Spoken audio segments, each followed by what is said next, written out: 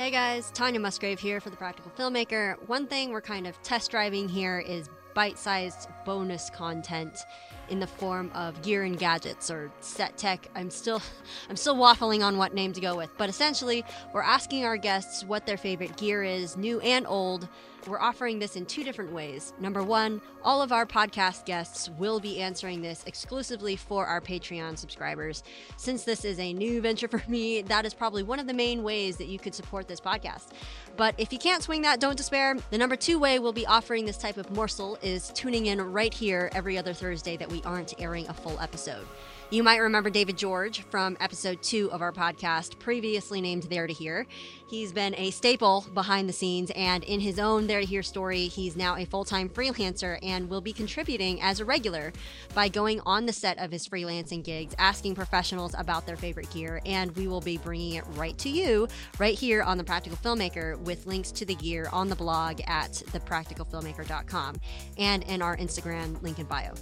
For now, enjoy this freebie from our latest podcast guest, Arthur Anderson, action writer, second unit director, and first AD for films such as Wind Talkers, Mission Impossible 2 and 3, and television's Pretty Little Liars. Welcome to the show. Hey, how are you, Tanya? Doing great. What is something that you've found to be really reliable, your good old friend? I'll tell you, when I'm ADing still, if I get in a really complicated situation, I'll go back to the old strip board. You know what I mean? I mean, now everything is electronic, right? Mm-hmm. Movie magic scheduling stuff. But here's the thing. On a giant feature, you have so many changes, days, nights, first unit, second unit. I'll take a giant plastic calendars you put on the wall. Yeah. And as I know how much work is going to be each day, I have Velcro on each day. And then I'll make little cards and I'll Velcro the back of that. So I'll put roughly what the scenes and the page, and I'll put those on the calendar, right? And then you can see what's day and have different colors, days, nights. So that when you're initially scheduling something like that, you can move those little pieces around the calendar. Oh, there's a holiday. Oh, this actor's not available on this day. Now you've got to change the whole back end of the schedule. So first, I would change that on that calendar, right? And then I would go to Movie Magic Scheduling, and then you would know where you're changing your days at, because Mission Impossible 2 is 152 shooting days. It wasn't intended to be that. It was a series of actors got injured, things like that. But when you look at the totality of 100 to 150 shooting days on a shooting schedule, you're trying to change, it becomes like a Rubik's Cube. So if you can see that visually on the wall, visually you can see how the whole schedule shifting, where if you tried to do that in a computer, it would drive you semi-insane. Well, you'd still be scrolling. Yeah. Oh, I mean, you could change that. It's like a Rubik's Cube. If I change this, what's it going to change here, right? It's not like when you start with a schedule on a film or TV show. Nothing's ever going to change. It's always an evolution, There's nothing ever stays the same. That's the exciting part about it.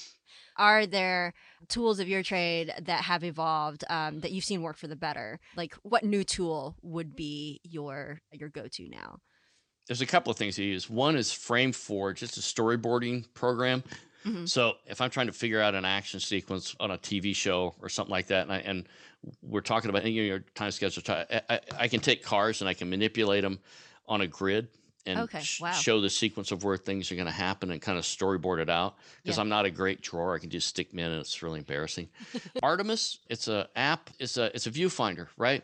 And so like, when I'd be doing like second unit on a movie or something, I could put Artemis up and I could, if you're shooting anamorphic, if you're shooting standard, you can adjust the frame size and you can look at the lens. So when you're going around the set, I would take the Artemis and walk through it with the camera to see, oh my gosh, we're going to see off the top of the perms here. So put 8 more feet of backing up there. Okay. I also have just an old viewfinder, the old school Panavision. Yeah. One of my new favorite tools is a drone, right? Yeah. Listen, I've chased a lot of cars and stuff with helicopters, and I work with some of the best helicopters around, but a helicopter is 20,000 parts flying in close formation. And if one of them gets out of sync, the whole thing can go bad. And I've been flying in helicopters. The guy goes, "We got to land." I go, "Why?" He says, "Well, the chip sensor is picking up chips in the transmission fluid." I said, "Yeah, we should probably land." So things happen, these are machines that break.